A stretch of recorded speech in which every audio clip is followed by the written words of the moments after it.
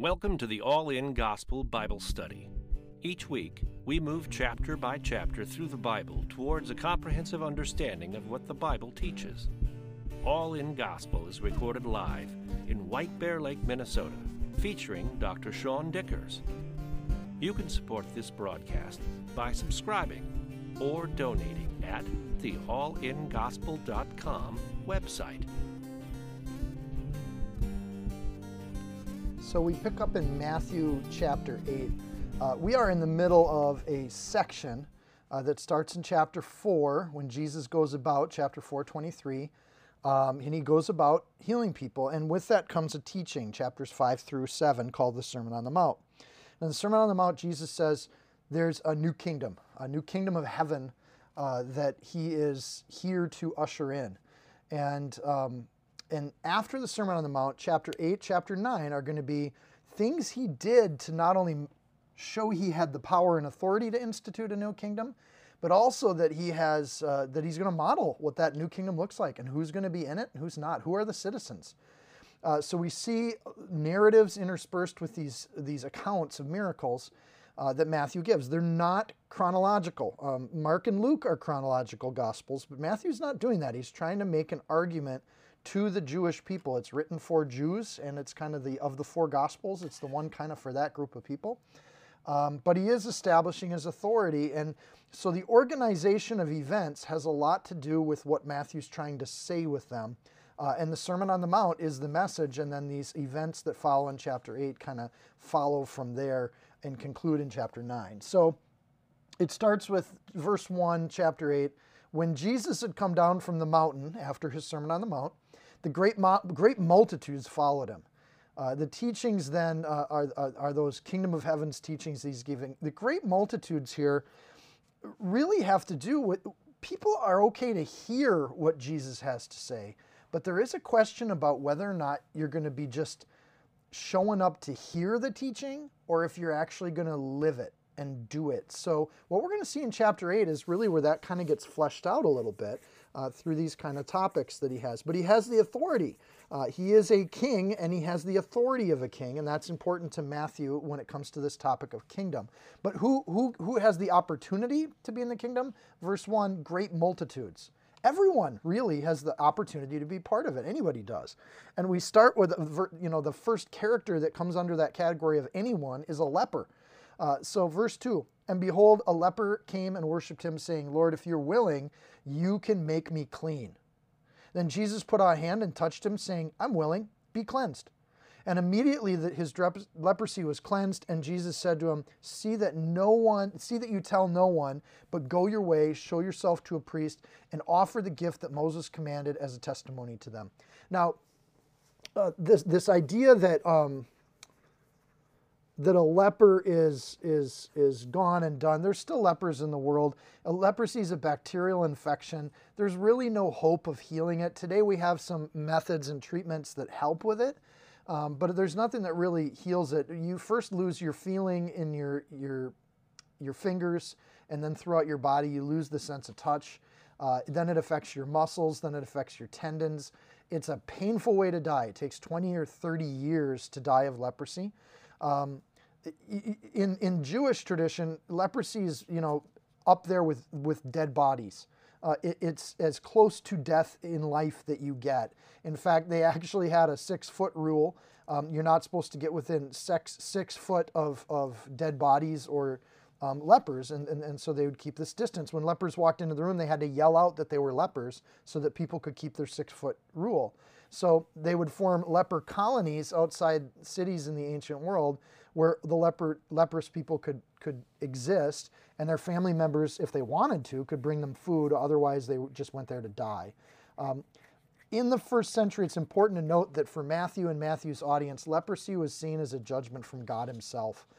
It is something that only God heals, 2 Kings 5:7. And in the Old Testament, it is always something that when it's presented as something that's very close to a sin that was committed that caused that leprosy. So for then logical reasons, Jewish people felt that that sin and leprosy were very closely associated. But a leper, if you think of the person who is a leper, in that kind of a society, they're already feeling like they're dead. Their family can't come near them. They're disowned. They are isolated. They have to go off to a little colony or a leper's folks' home, and they're ignored and left alone to die in those places. These are people that are poor in spirit. If you go back to Matthew 5, they are meek. There's no way to not be meek when you have leprosy, and they're utterly humbled. Their life is pretty much done. And probably even some of the first century lepers would have looked at the sin in their life and been shamefully accusing themselves over and over and over again of their own sin. So not necessarily that they're associated, but they would have perceived it that way. So they would have been humbled. They would have been reckoning with their own death while they were still alive in the flesh. This leper in verse 2 comes to worship Jesus. So he's set apart at that very point. When he comes to worship, he should be outside of arm's reach. Verse 3, however, Jesus touches him, which means he's closing into that 6-foot rule in a way that isn't the tradition of the people at that time. The word worship there, proskenin, is only used in reference to the worship of a god in the Greek world. So he's worshiping Jesus as God, which sets him apart as a kingdom person here. So right after the Sermon on the Mount, this is the first narrative we get, and they are connected. This is intentional on Matthew's part. It says he worshiped him, and he says Lord, which is a verbal acknowledgement of who the Lord is. We're going to see that in a lot of these stories, and where the person calls them Lord and where they don't is significant. So he calls him Lord. He worships him, gives to God what is God, and he says, if you're willing, can you make me clean? This is... It's interesting in that the first person in the New Testament to call Jesus Lord is a leper. It's somebody who's laced with something that symbolizes sin in the ancient world. And that idea of, he says, Lord, he calls him king, and then he says, if you're willing, which is just like the Lord's Prayer in chapter 6. He starts off with, Lord, your will be done. And that idea of naming the Lord Lord and finishing with your will is the simple prayer that Jesus was talking about. There's a great humility in the way that he asks here. There's an idea that he says, Jesus, you're Lord, and either will. If you're willing to make me clean, please do it. If you're not, I'll still worship you and you're still my Lord. And the leper allows Jesus a choice. He doesn't come with demands. He doesn't come with expectations because he's already expecting to die. And he says, make me clean. The same word that gets used here for cleaning is the word that gets used for temple cleaning or spiritual cleaning of a spiritual place. It's not necessarily a bathing or a reference to physical healing at all. So his request here may have nothing to do with his leprosy because he thinks his leprosy is unhealable, right, in the first century. So the request here is in response to the Sermon on the Mount, and he's just saying, make me clean on the inside because I'm going to die.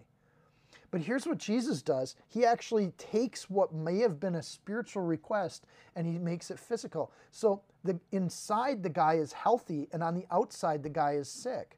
But it says, I'm willing. So in this particular case with sickness, Jesus is willing because Jesus is trying to do something here. In 2 Corinthians 12 with Paul, he has the thorn in his side. He asks the Lord to remove it, and the Lord doesn't, and Paul just says, okay, your will be done.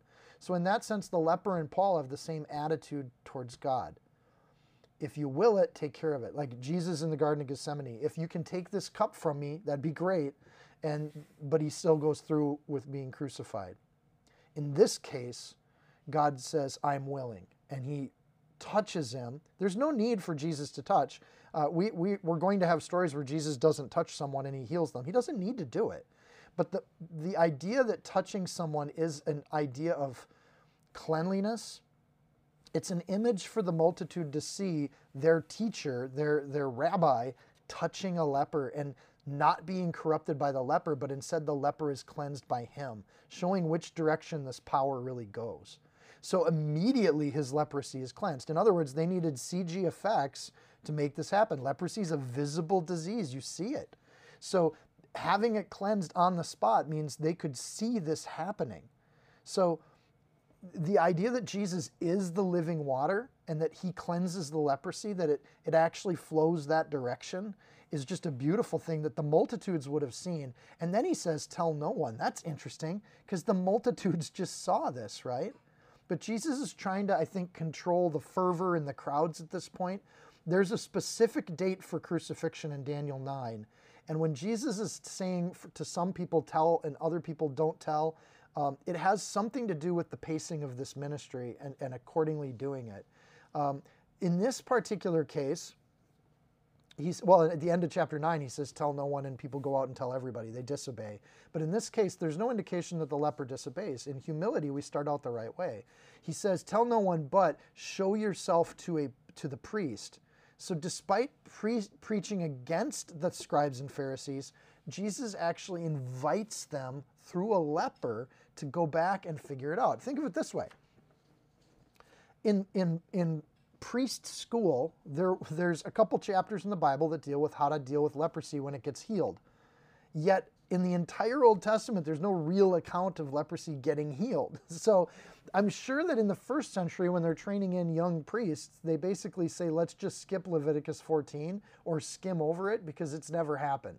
Like in 2,000 years, this just doesn't happen.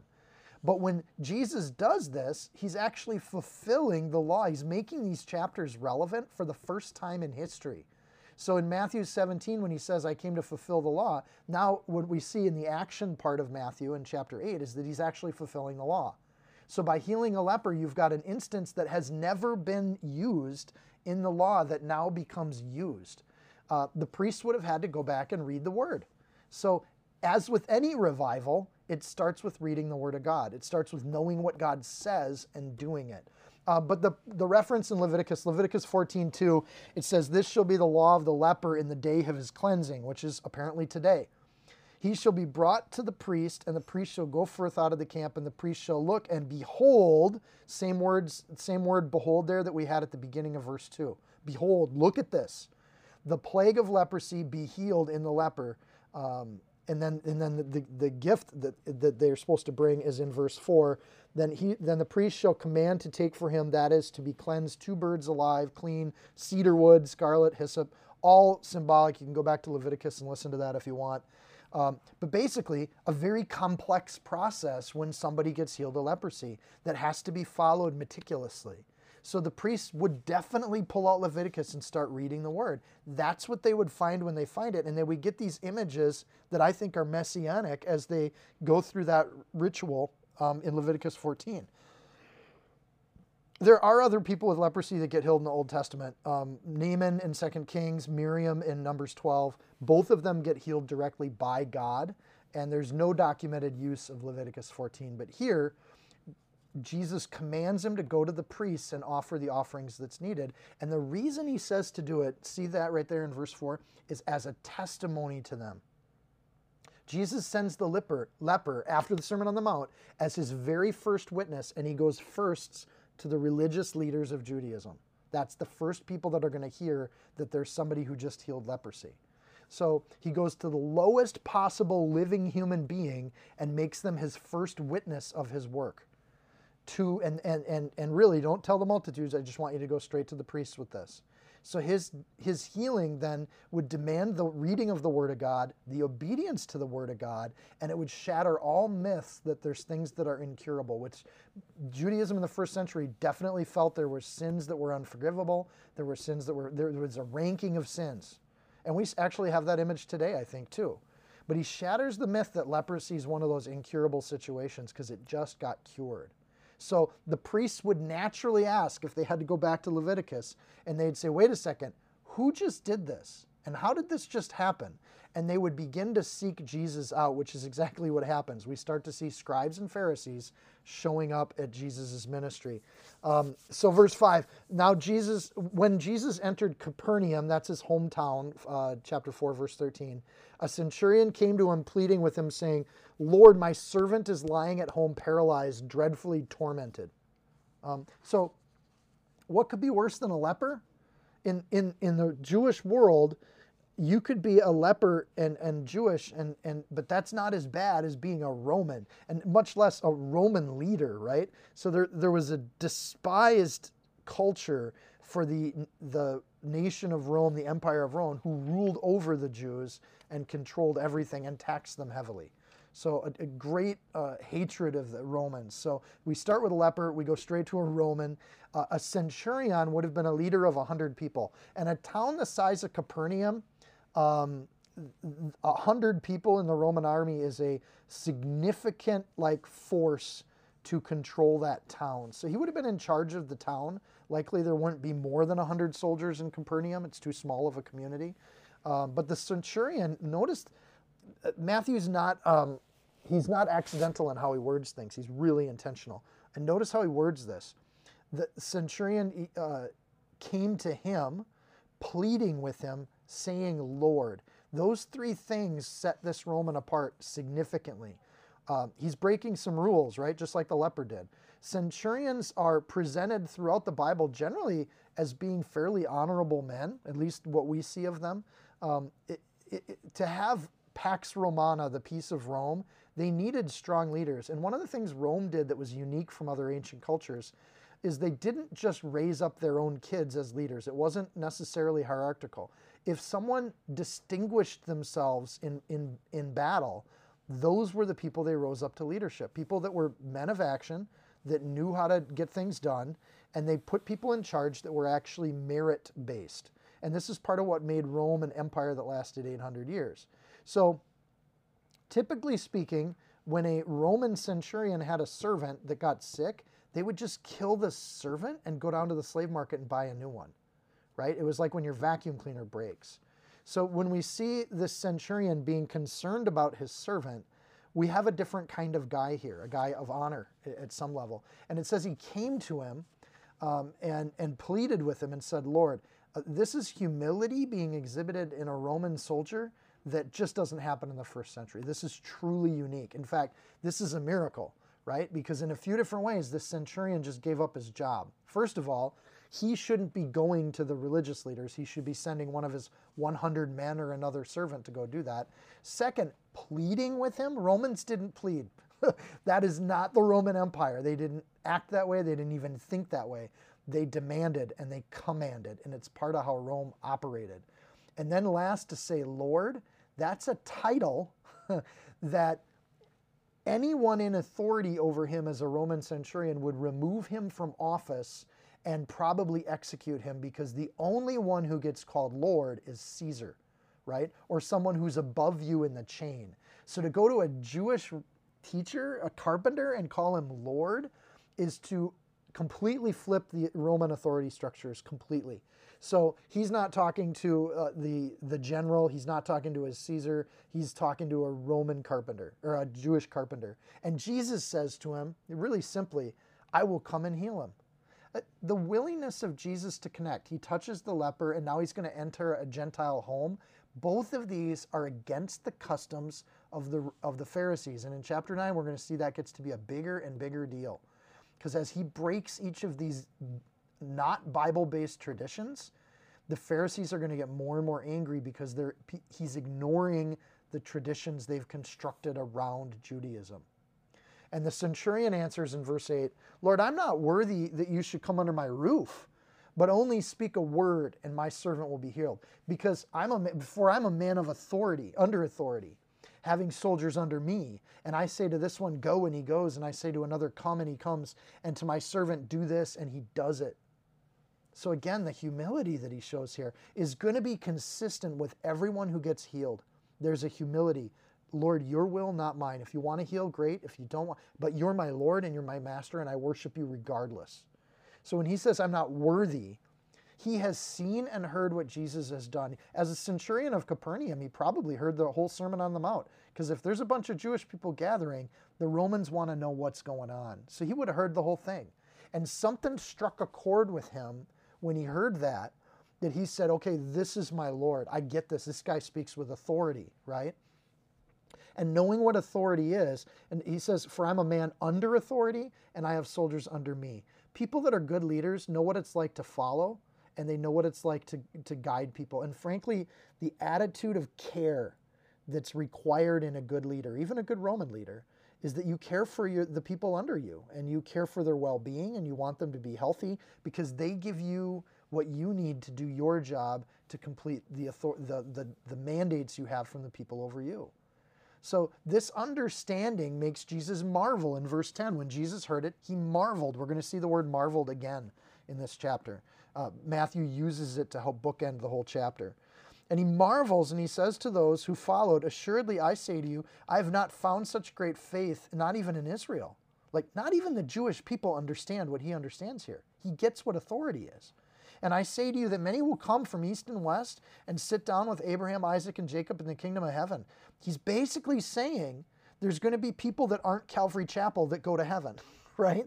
And to the Jewish people, where they're so resolute that they know the Word of God, that they carry the Word of God from Abraham forward, that they're the ones that are going to the kingdom of heaven and nobody else gets allowed. Their hatred of the Romans just got thrown underfoot in verse 11. There's going to be Romans that get to heaven. Verse 12, but the sons of this kingdom, Israel, will be cast into outer darkness. There will be weeping and gnashing of teeth. And then Jesus said to the centurion, go your way. As you've believed, so let it be done to you. And his servant was healed the same hour. Man, that idea about what we spend our time on, and even for an earthly nation, God sees to his people, and great faith is less about worrying and straining and pushing your faith out like, I need more faith, so I'm just going to work at it. You don't work into faith, you relax into faith. Think about it.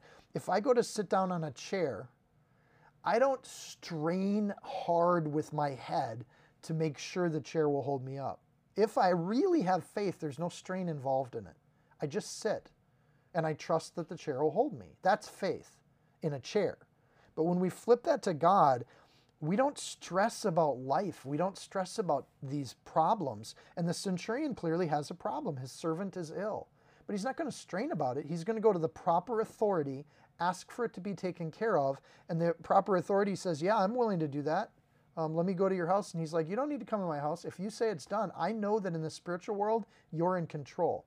I can see that because I heard what you said and I believe what you said.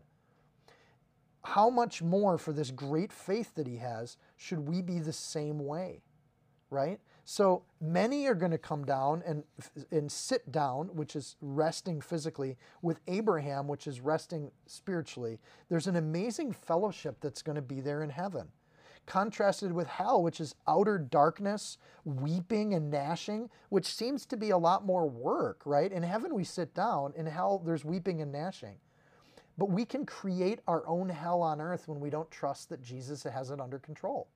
When we stress about things like sickness and death and our future and our preparations for the thing that's coming, all we do is create a hell for ourselves that has to do with weeping and gnashing of teeth.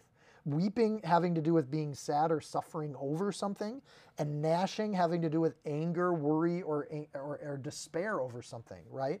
Either way, we're not trusting in the Lord. We're either upset about what's happening or we're worried about what's going to happen. And this is emphatic. These two words that Jesus uses, in the Greek, there's actually a the in front of each one of them. So it should properly read, and I don't know if your version has this, it should properly read the weeping and the gnashing. Like it's a thing, a capital G gnashing, right? That there will be the weeping and the gnashing of teeth. This is what happens to people that don't trust in the Lord. If you trust in yourself, you're going to be let down. If you trust in others, you're going to get angry. And the emphatic version of this shows me that Jesus isn't afraid to talk about hell, even as a motivator to people around him. And we shouldn't be afraid to talk about hell either. It's true. So if there is a hell, don't we want to warn people about it so that they can avoid it?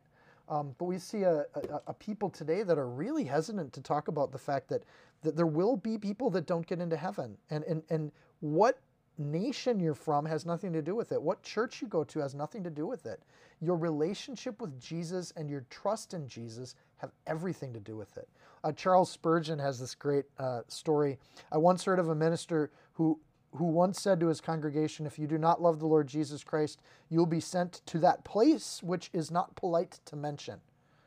He ought not to have been allowed to preach again, I'm sure, if he could not use plain words. If we can't even say the word hell, and we can't talk about hell, we have no business speaking for Jesus, because Jesus talks about it, right? Outer darkness, it's not a nice term. So the only reason anyone would be uncomfortable to talk about hell is if you're reminded of your slide towards it, right? That's your path. If we're saved from that path, we don't have anything to fear in talking about it. So what could be worse so we get three characters here. We get a leper, we get a Roman, and we get a mother-in-law. So as much as we love our mother-in-laws, you can see a joke there if you want to. I would never, of course, make that joke. But in verse 14 it says, "Now when Jesus had come into Peter's house, he saw his wife's mother lying sick with a fever. So he touched her hand, and her fever left her, and she arose and served them." I love how in Matthew, in 2 lines, can tell a whole story. Think of the power of the writing here. Have you ever seen writing like this anywhere? So mother-in-laws don't generally stay with their son-in-laws. They generally stay with the patriarchy that they're married to. So they would stay with their own sons and their own family. In this case, she's staying with Peter, which actually says a lot about Peter. And one of the comparable characters in the Bible of a man who takes in both a wife and her mother is Boaz, back in the story of Ruth. So this puts Peter up in the same category as Boaz, just by the fact that he's taking care of people. Also contrast this later with Jesus critiquing the Pharisees for not taking care of their parents. But from his own disciples, they take care of their parents. But that's not the point of this. It's just a glimpse we see into Peter's life. The point is that he touched her hand. So he touches the leper. He doesn't touch the Gentile Roman. And here there's this sweet image of care and affection. So it's not just Peter's mother-in-law, it's Jesus' friend's mother-in-law. Like there's a love, there's a care and affection that's indicated in the language here. There's no indication that the mom has faith or asked Jesus for anything. So the leper asks for help, the centurion asks for help for somebody else, and in this example, we have a fevered woman who doesn't ask for anything. Jesus heals in all three. In other words, Jesus can or cannot heal whenever he feels like it. When God chooses to do healing, has nothing to do with the degree to which we make the request. Understand that. When we go to hospitals or pray for each other when we're sick, let's understand that. Let's understand that it's not the fervency of our prayer that makes a difference at all when it comes to if God's going to do something or not. What matters is that our humility when we come before him, and our heart before God, and our desire to see God's will be done. So the fever left her. That's an interesting phrase I want to pull out. Where did the fever go? Is the fever a thing that happens, that moves places? So in the first century, fevers were often treated as a presence or an affliction, sometimes even with the connotation of a demon possession. But we see throughout Matthew that he distinguishes between fevers and demon. That's not the case here. He knows the difference. He's not ignorant of that. But in verse 15, it says the fever left her. In verse 17, it says he took. Do you see that? So this is an idea that there is something about sickness and that there is an energy or a force that's there, biblically speaking, that's dealt with. Today we know viruses. We know a lot more about the science of it. But in this case, it seems to be that it was more than just a high fever, right? Because there's a miraculous contrast that gets drawn here. She instantly has energy and strength when the fever leaves her, implying that the fever was something that was not just like a virus, right? She arose and served, which I love this. We all know people like this, right? Just these wonderful people that have a heart of service. And if they're not laid up with a fever, they're serving people, and that's their heart. So in this story, we see the humility of the person healed after the healing happens, right? With the leper and the Roman, we saw that humility up front. But here Jesus knows the heart, and he heals all three because of their hearts, right? And now we get to a demon-possessed person, verse 16. When evening had come, they brought him many who were demon-possessed, and he cast out spirits with a word, and healed all who were sick. Now we're going to get a lot more detail on the demon possession at the end of the chapter, and then we'll get in chapter 9, we'll get another example where Matthew's saying something slightly different. Here I think the point is that Jesus healed everything. with equal ease and total authority. Demon possession was something that Josephus reported. Josephus is a Roman historian, and he reported that under Greek rule, the Israelites got hooked on Greek magic from pagan gods and temples, and that fascination with Greek magic, kind of like, just, they may have seen it as fairy stories, but they got into it. They started having like Greek magic conventions and dressing up like their favorite Greek characters. It became a fad, and it was seen as just a hobby or something.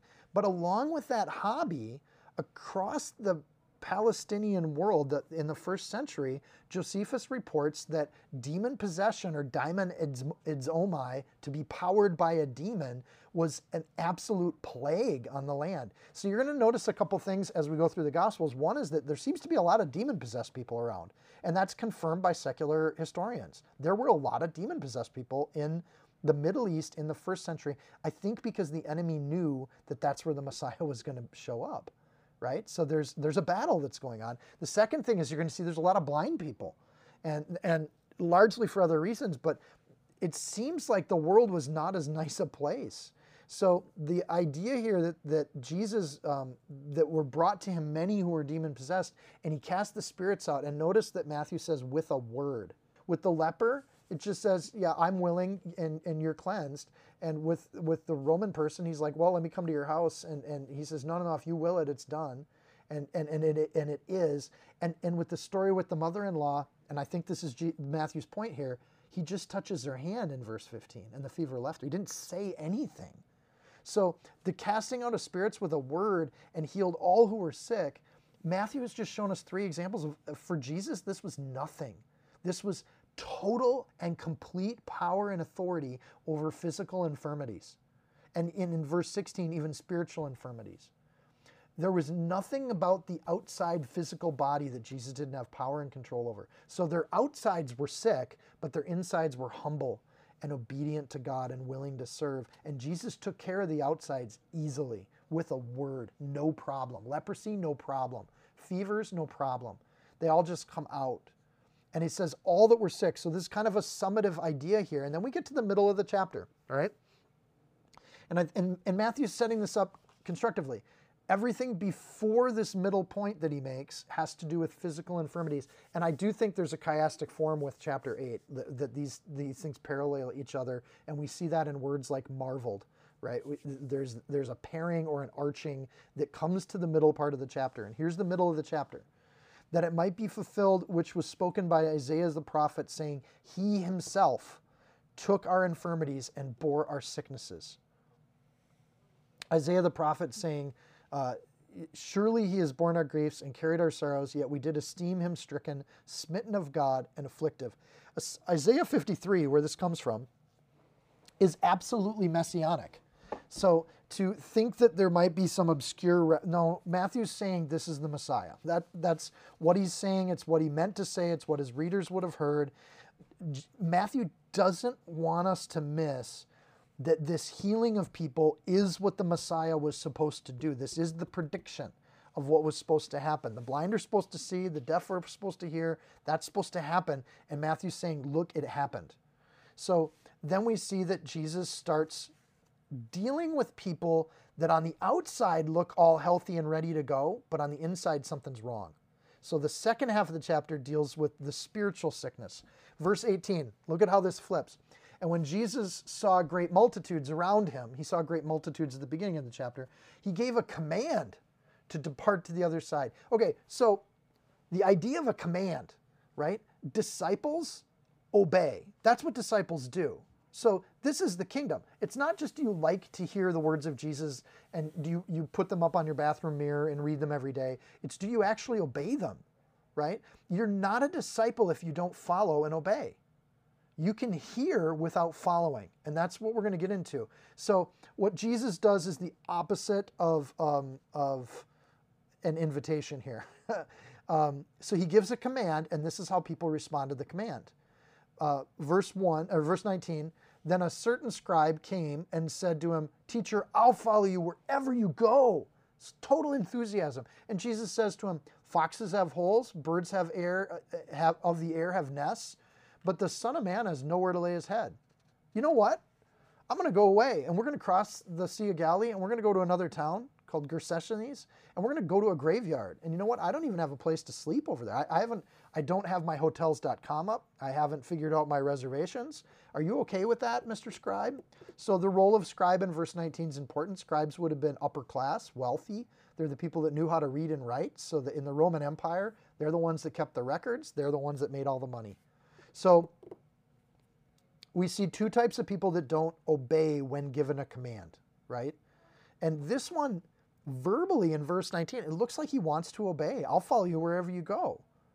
So he's maybe making a hasty decision, and then the second example is going to be a reluctant person. So those are the two of the reactions that people have when they hear the words of God. Just got done with the Sermon on the Mount. Some people hastily, enthusiastically are, oh, I think that just blew my mind. That's the greatest thing in the world. This is awesome. This is awesome. And then you never see them again because there's a cost to being faithful and showing up and being obedient.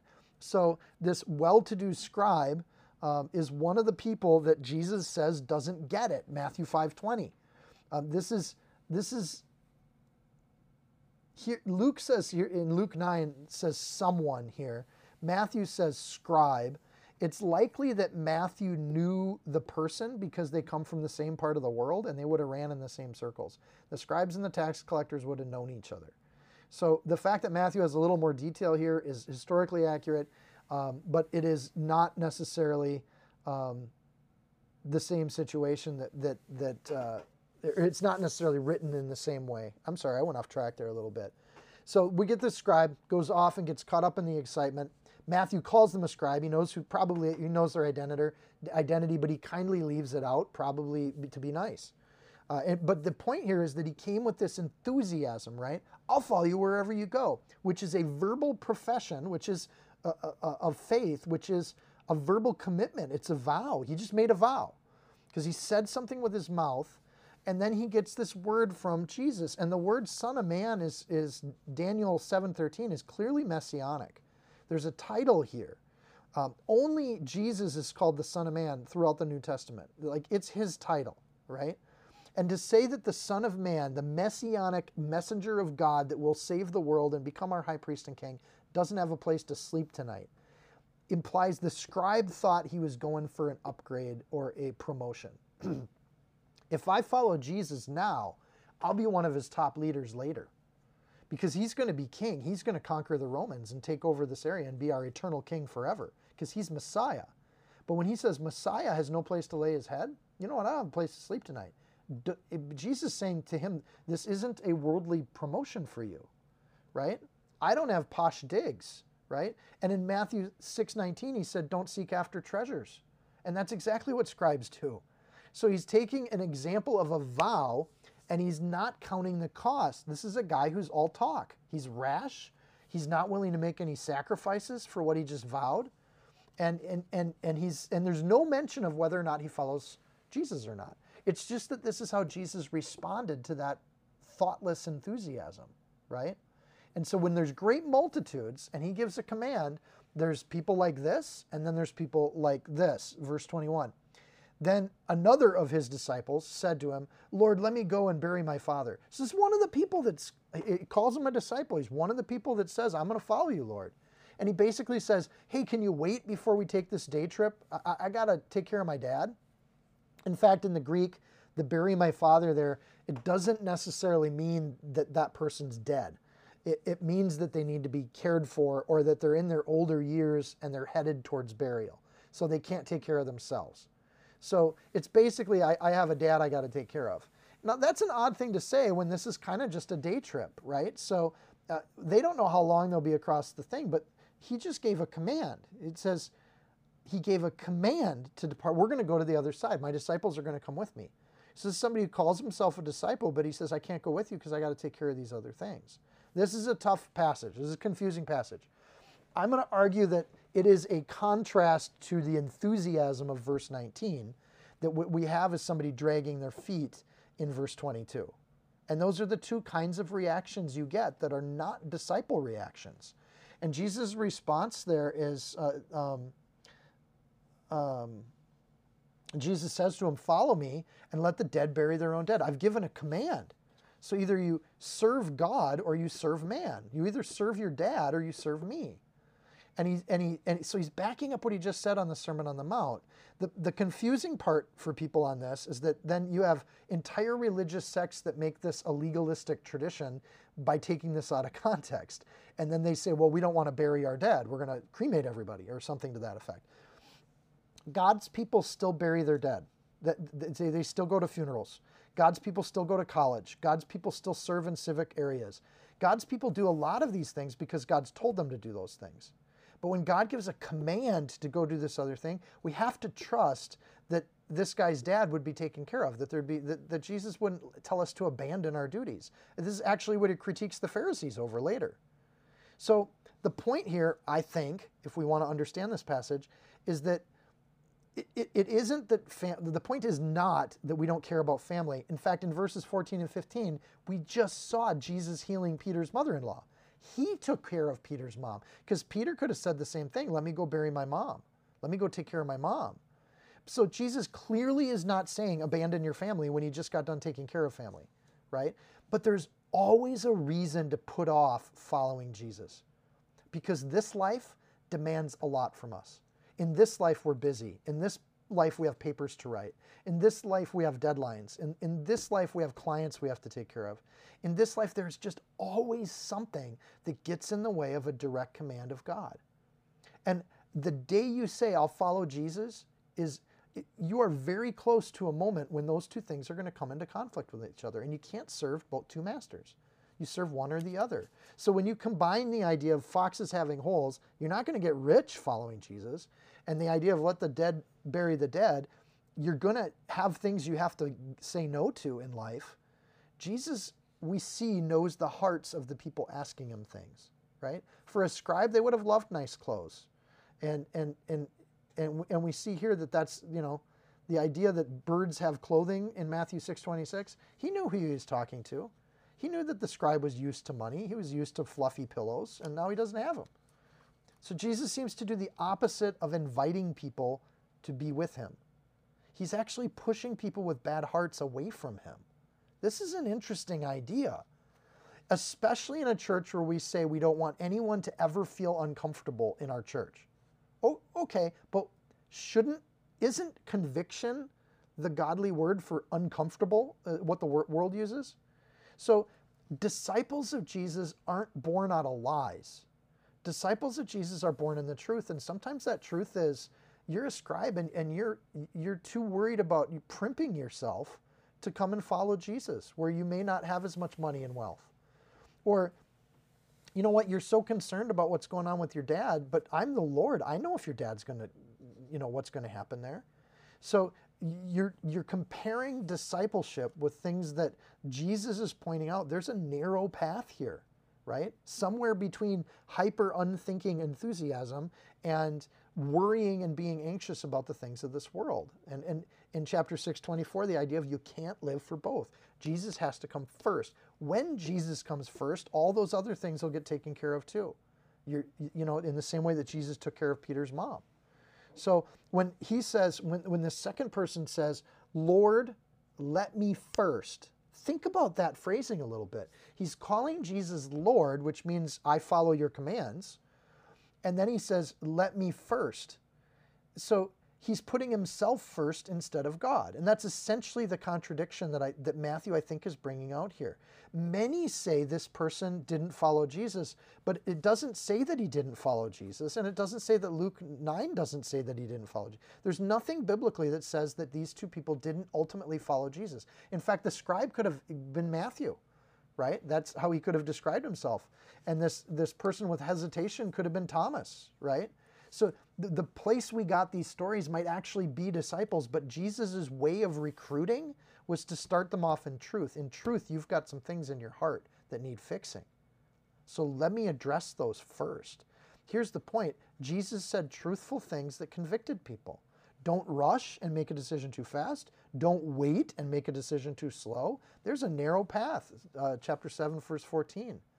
So people outside of following the life and the love and the light of Jesus are walking dead people. And we get that image. Jesus uses strong language here. All other people outside of following Jesus, they're spiritually dead people. And in chapter 12, Jesus is going to prioritize this idea of fellowship and this idea of, he's going to model it, right? When he knows he's going to die, he asks John to take care of his mom. But going to die is the first priority. So he's going to die on a cross, but he makes sure his mom gets taken care of. Family is very important to the Lord, and there's no mistaking that. In this particular situation, he just gave a command. The command was basically give up your afternoon and come over to this graveyard with me and hang out with demon-possessed people. That's the command. He's not saying, abandon your dad to death on some curb or something dumb like that. But there's this command, we're going to get in the boat. And in verse 23, now when he got into a boat, his disciples followed him. So Matthew's laying that down. This is a fishing economy. Galilee had boats all around it. We just went, from the beginning of the chapter, we just went from multitudes to a number of people that would actually fit in a boat. So narrow is the path, but wide is the way that leads to destruction. When it comes to enthusiastic people that don't get in the boat and worried people that don't get in the boat, you got a lot of people that don't get in the boat. Very few people follow Jesus and get in the boat. For me, this leads to a question of, am I willing to get in the boat or not? Is there anything in this world I'm clinging to so tightly that it's going to stop me from obeying Jesus' commands? And the answer has to be, for a disciple of Jesus, it has to be no. And people say, "Oh, it's easy for you.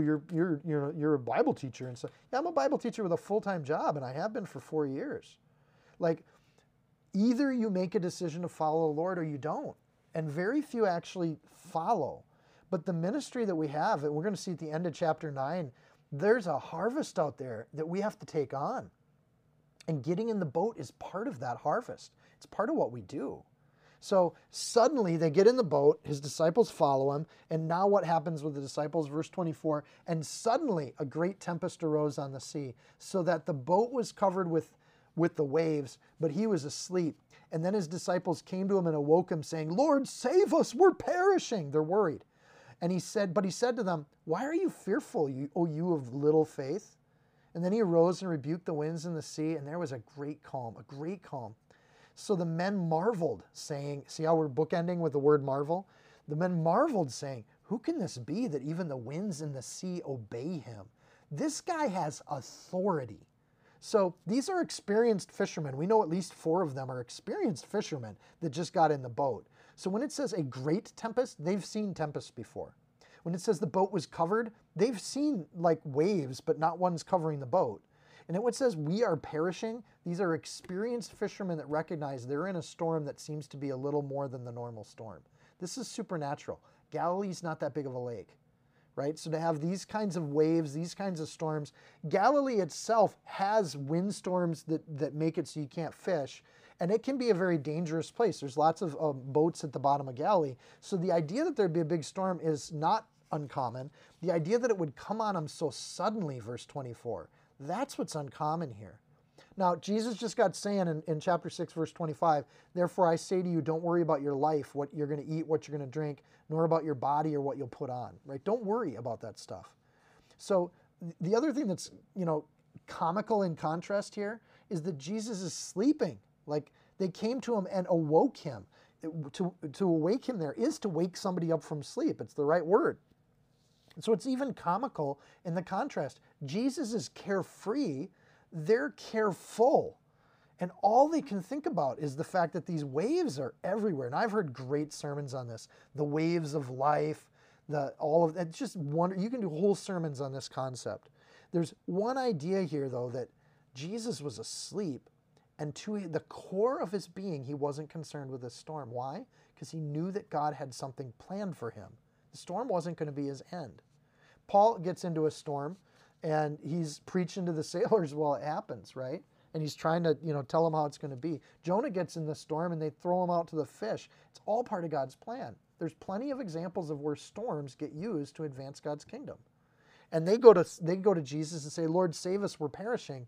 That's a totally selfish appeal to life, and it's not what he just got them done teaching them on the Sermon on the Mount. So again, Matthew takes these stories to show us what he was talking about in the Sermon on the Mount, right? Matthew 6:10 says, your will be done on earth as it is in heaven. So if God's will is for them to die in a storm, then I guess it's God's will. It doesn't mean go out and put yourself in foolish, dangerous situations. That's testing the Lord God. We saw that back during the temptations. But there is still a choice that we make in any situation on if this is for God's glory or if this is not for God's glory. He says, why are you fearful? That's a rhetorical question. And then he says, oh, you of little faith. This is a great contrast here. It contrasts with the centurion early in the story, right? With the centurion, he said, oh, look, I've never seen such great faith, right? What an amazing faith. Here he uses a different term. Oligopistos, right, is the opposite of what he said about the centurion. The centurion had great faith. These guys have what's called, it's almost a nickname, little persuasion or baby faith. So the centurion has grown-up, big person faith, and the disciples have baby faith. Think of the contrast. These are the people that got in the boat. These are the narrow few, and even they have just baby faith.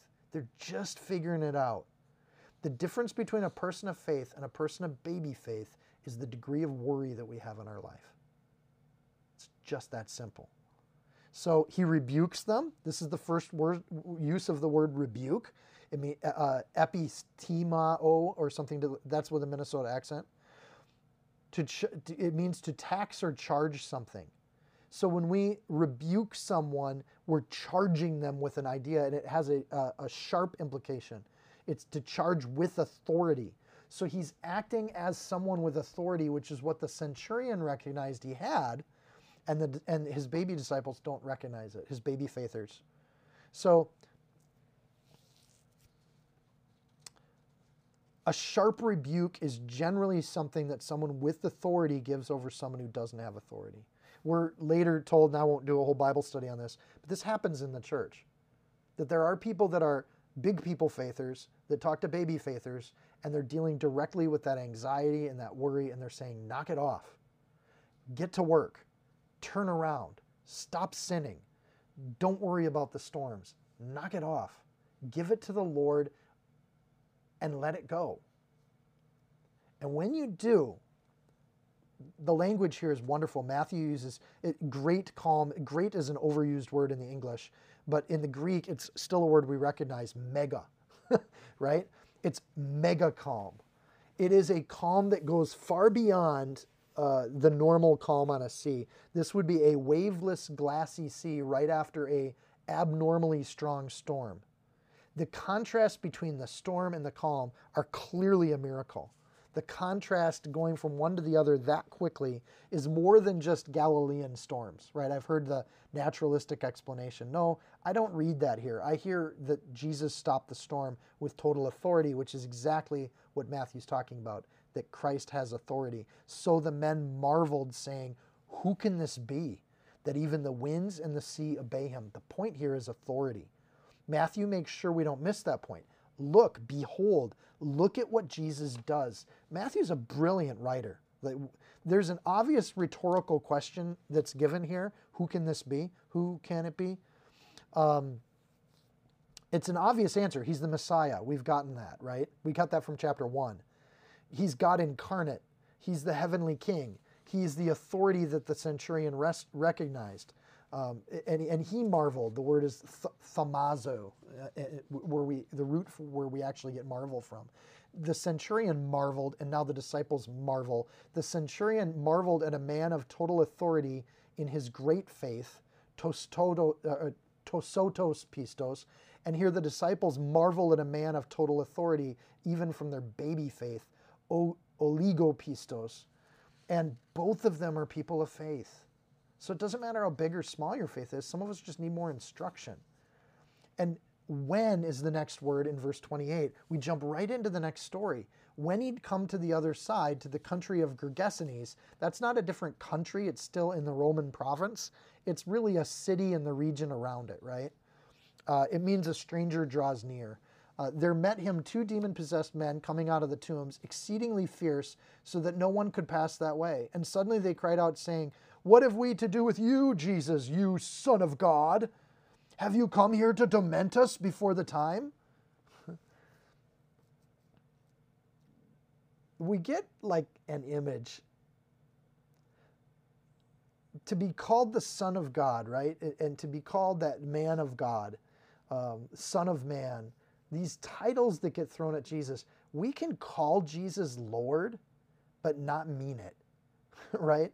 So clearly, when we say Lord, but me first, that's not a Lord. We're not talking about the relationship Jesus is talking about. That's not kingdom of God talk. And here we got demon-possessed people calling him the right names. So, but clearly they're not kingdom demons, right? That's not what's happening here. And we have to understand that with some maturity so we don't pull things out of context, right? So Gergesenes would have been a Gentile prominent town. There would have been Jews living there. It's still part of the region. But there would have been a lot of Gentiles. We know that because their graveyard is right next to the town, clearly. We know that because they have a herd of swine. Pigs are not kosher food. They shouldn't. Jewish people wouldn't have herds of them. They don't have a law here that's really being practiced. We don't see Pharisees at all in this town.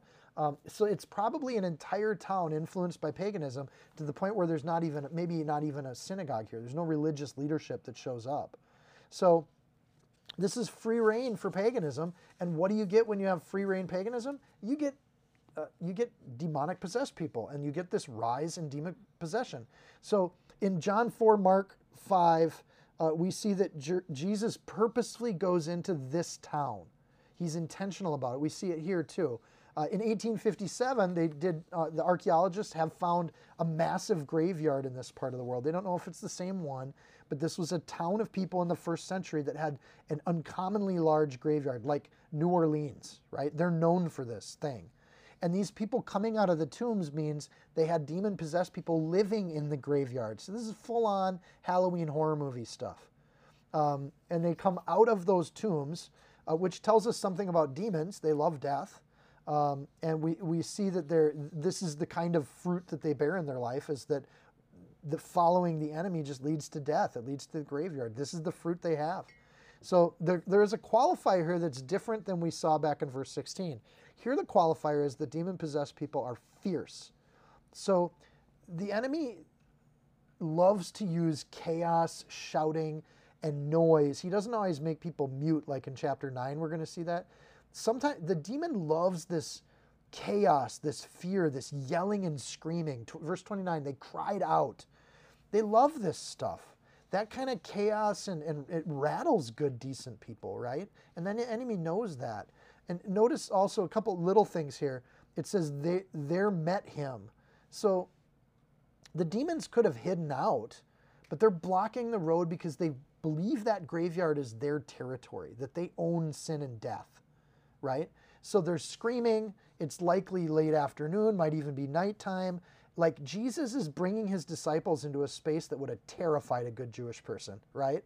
It's Gentile. They got herds of pigs. They got graveyards. They got dead people. These are all things that good Jewish people shouldn't be anywhere near. And he just got done touching a leper. So they had to be thinking, like, do I really want to follow this Jesus guy? In Mark 5, we see that Mark only talks about one of these two demon-possessed men, and the one that he talks about had a demon called Legion in him. So we see that if you want to read more detail, Mark 5 has it. Interestingly here, Matthew has less detail, and that's not common, like between Mark and Matthew. Usually Matthew's the one with a little more detail. But in this case, that's not the point for Matthew isn't the name of the demon or what all that. The point here is that how this contrasts with leprosy. And we see the structure of these two stories, again, in chiastic form, one at the beginning of the chapter, one at the end of the chapter, really playing off each other in some interesting ways. So they do a lot of things that demons do. They make a lot of noise. They try to block the work of God. They try to block their progress, saying no one could pass this way. And then they ask this question, what have we to do with you, Jesus, Son of God? Interesting that demons know God's name. They know what's going on. It reveals a lot about the spiritual level of what's happening in the battle between God and these fallen angels. They know his name and his station. They say Son of God. They know who he is and what his position is. It says to torment us. They know the power of God, and they know the force of what God can do, and they're aware of their coming doom. They say before the time. demons actually know there is a time. They know God has a plan, and they know that their defiance and disobedience has a season to it, that there is an end to what they get to do on this planet.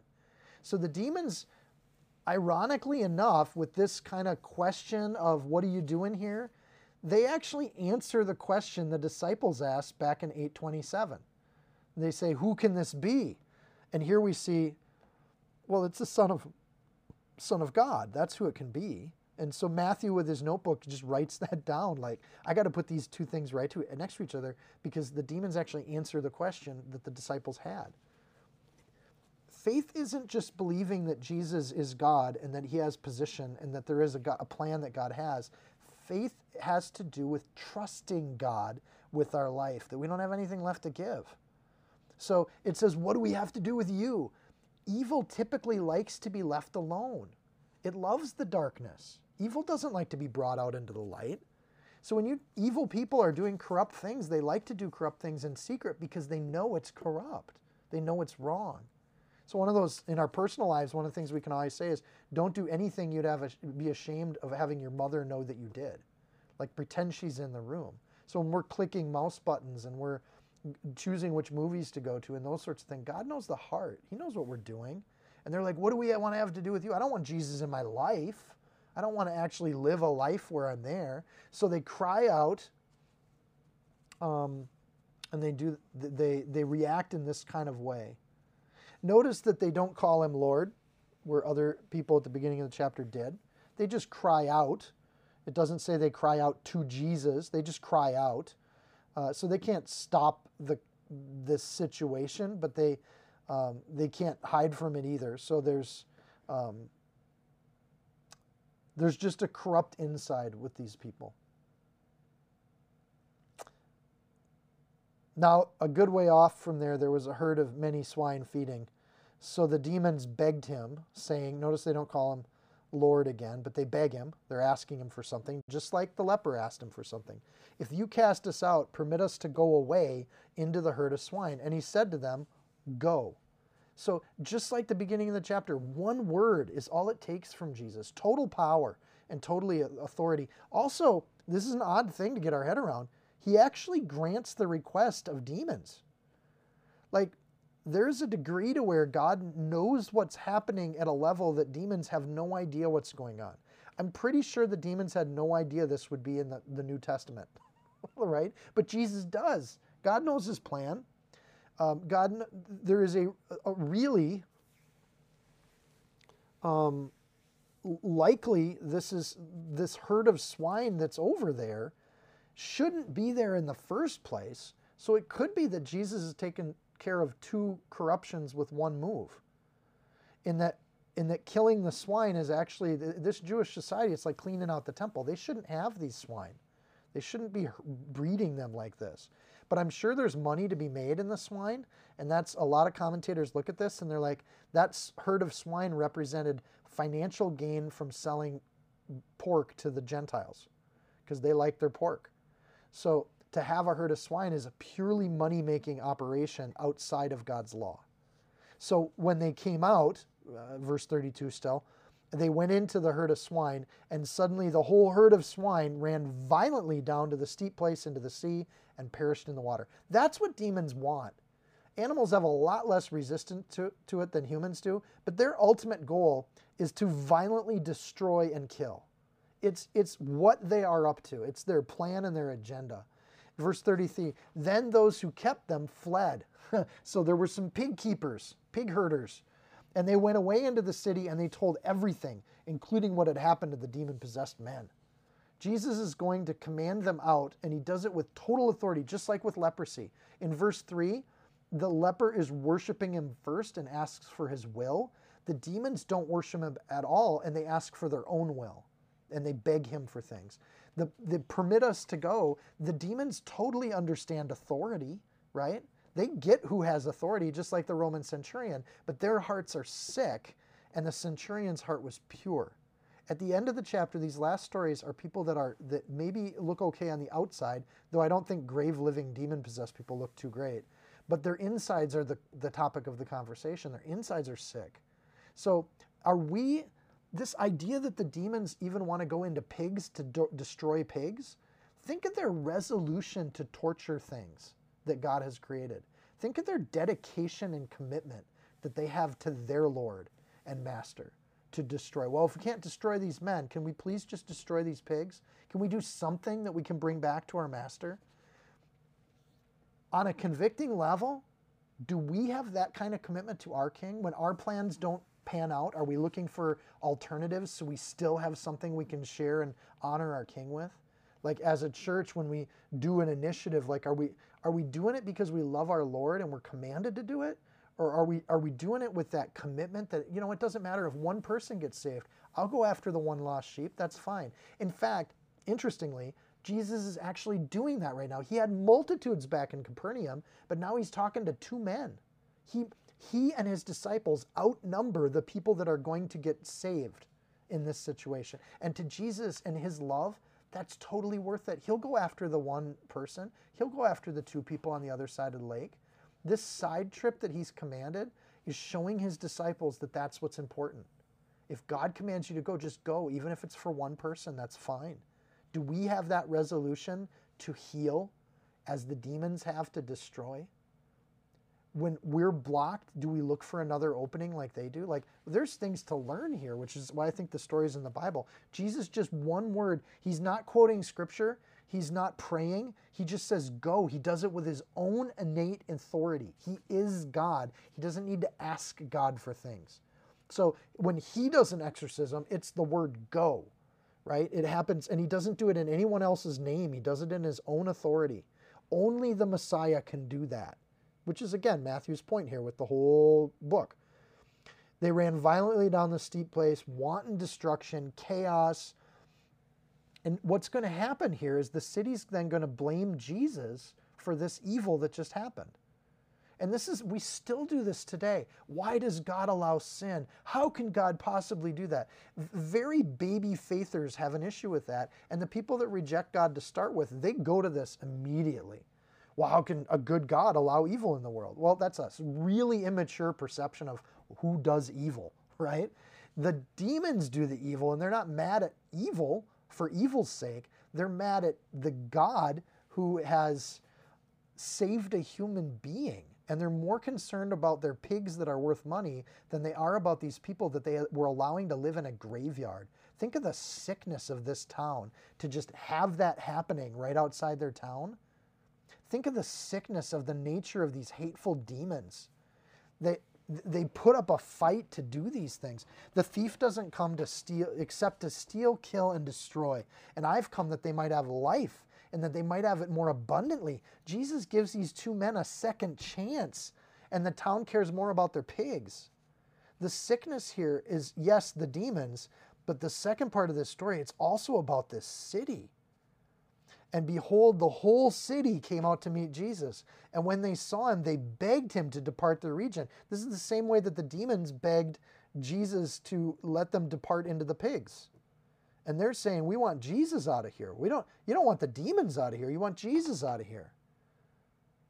So at the end of this passage, we see that there are multitudes that want to follow Jesus, people that enthusiastically say they will but don't, people that have excuses why they don't, and then people who actually reject Jesus. That's 4 groups of people. And these people just want Jesus out of their life. And here's the wonder. In every story in this chapter, Jesus grants the requests that people make. And in this last final one on the evil side of the spectrum, he grants their requests too. And he says, okay, you don't want me to go, I'll go. And that's he departs and he leaves. So here's an entire town that just said goodbye to the incarnate God of the universe walking through their town, healing people of demons, and they just kicked him out. There's no excuse at that point. When you see the power of Jesus and recognize what he's done, there's a response that needs to happen. You either follow him in obedience, you make excuses why you don't, you say that you will, but you don't, or you actually reject him just like the demons do. This shows a sickness of spirit here that parallels the sickness of leprosy in the body. What leprosy is to the body, this attitude is to the spirit for this town. He's rejected then not because God doesn't love these people. He went over to these people. He's rejected because they're sick in the heart and they've hardened themselves against God. And this is the condemnation, John 3:19, that the light has come into the world and men loved darkness rather than light because their deeds were evil.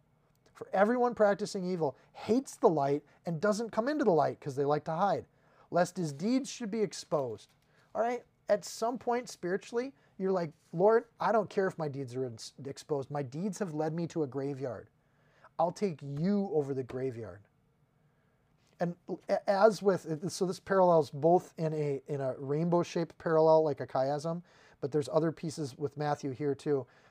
The demon-possessed men, we don't hear anything from them, just like we really didn't hear anything from Peter's mother-in-law, right? Jesus is a gentleman, and he saves, and he knows the hearts of people. And this whole trip was really for these two guys, just two souls outside of the multitude. The multitude can do what they want in verse 1. They came out to follow him. Verse 34, the multitude asks him to leave, right? So the multitude goes either way. The mob goes either direction. So, you know, you look at that connection between verse 1, verse 32, and the two reactions of the multitude. We can see that through the whole book. The leper has an earthly infection that can be seen as spiritual sin. The demons have a spiritual infection that's affected their bodies. The centurion is an image of authority in the world that understands authority spiritually. The wind and the waves are actual authority of the spiritual world that recognize the incarnate authority of God. There is a healing, loving family with Peter and his mom. There is a not serving, loving family situation with the guy who, has a family that's a dead family.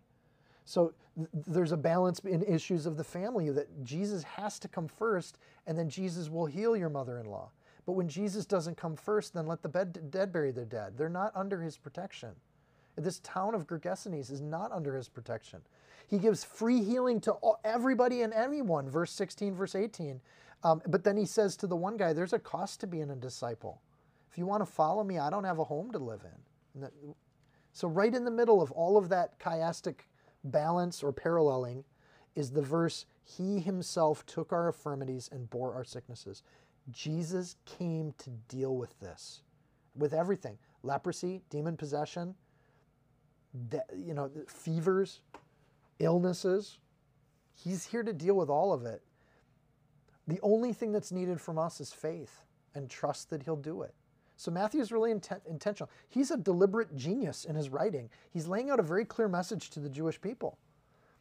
Jesus not only healed, but he took care of sick spirits. In fact, the spiritual realm was more important to Jesus than the physical realm. And when we get into the next chapter, he's going to make that point even stronger. In this chapter, the key point is here, he said he was king and Messiah, and now he is acting like a king and claiming authority over the winds and seas, over fever, over sicknesses, over leprosy, over demon-possessed people. He's actually acting and exhibiting the authority of a king. Secondary point I think Matthew's making, discipleship is so precious. It is the narrow way, and it's costly. It costs us giving up our will and our pride in order to follow Jesus. It costs our herd of pig-making moneymakers. It costs having a nice bed to sleep in. There's an expense to it. And Jesus, it doesn't only speak with authority, he acts with authority too. If he's a sham, then this chapter wouldn't be here, right? Jesus would just be all words, and you'd hear the Sermon on the Mount and think, what a great sermon. But he's not all words. He's talk too. If he's God, then this chapter has to be here, because he didn't just say it, he did it. Matthew 16:25, whoever desires to save his life will lose it. Whoever desires to lose his life for my name's sake will find it. That's going to be one of the principal ideas of the book of Matthew. So we get outcast Jews, lepers. We get prominent Gentiles. We get family members, mother-in-laws. We get followers. We get demon-possessed. We get greedy people that care more about their pigs than humans. All of them are invited to the kingdom. There are lots of ways that faith can manifest. We can have a request for faith in the pain of leprosy, a request in faith in privilege. No request at all, but Jesus just being kind to a mother-in-law. He's got responses to the masses that differ, and he's got a love for the person in the graveyard who doesn't ask for anything, right? And even the demon he grants and lets them go do what they're going to do. Jesus's touch is different for every person, but the salvation Jesus offers is identical. The kingdom is the kingdom. The way in which Jesus handles each individual is totally unique.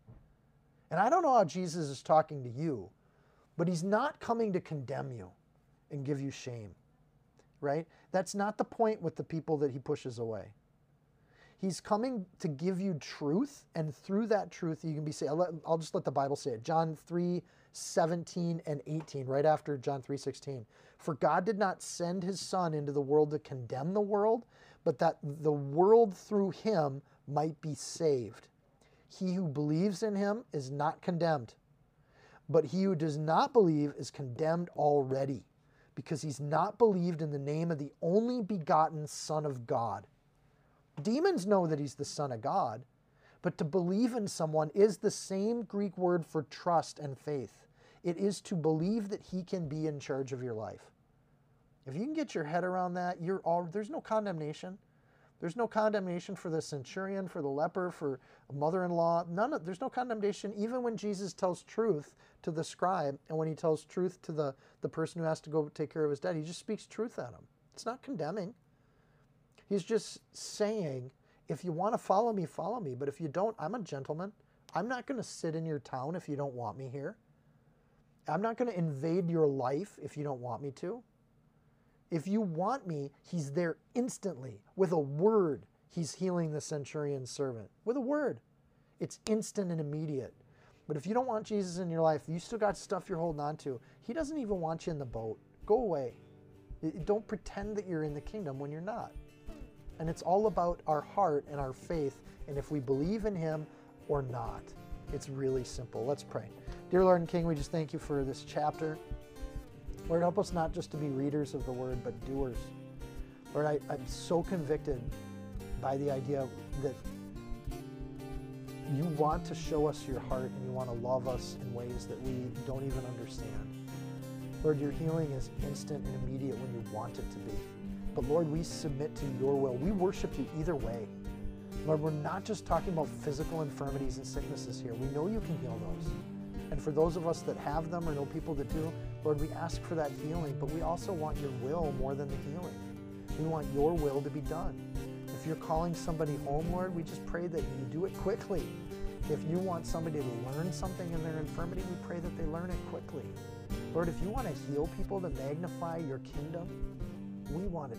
Do it, and we will magnify, and we will tell everyone we know.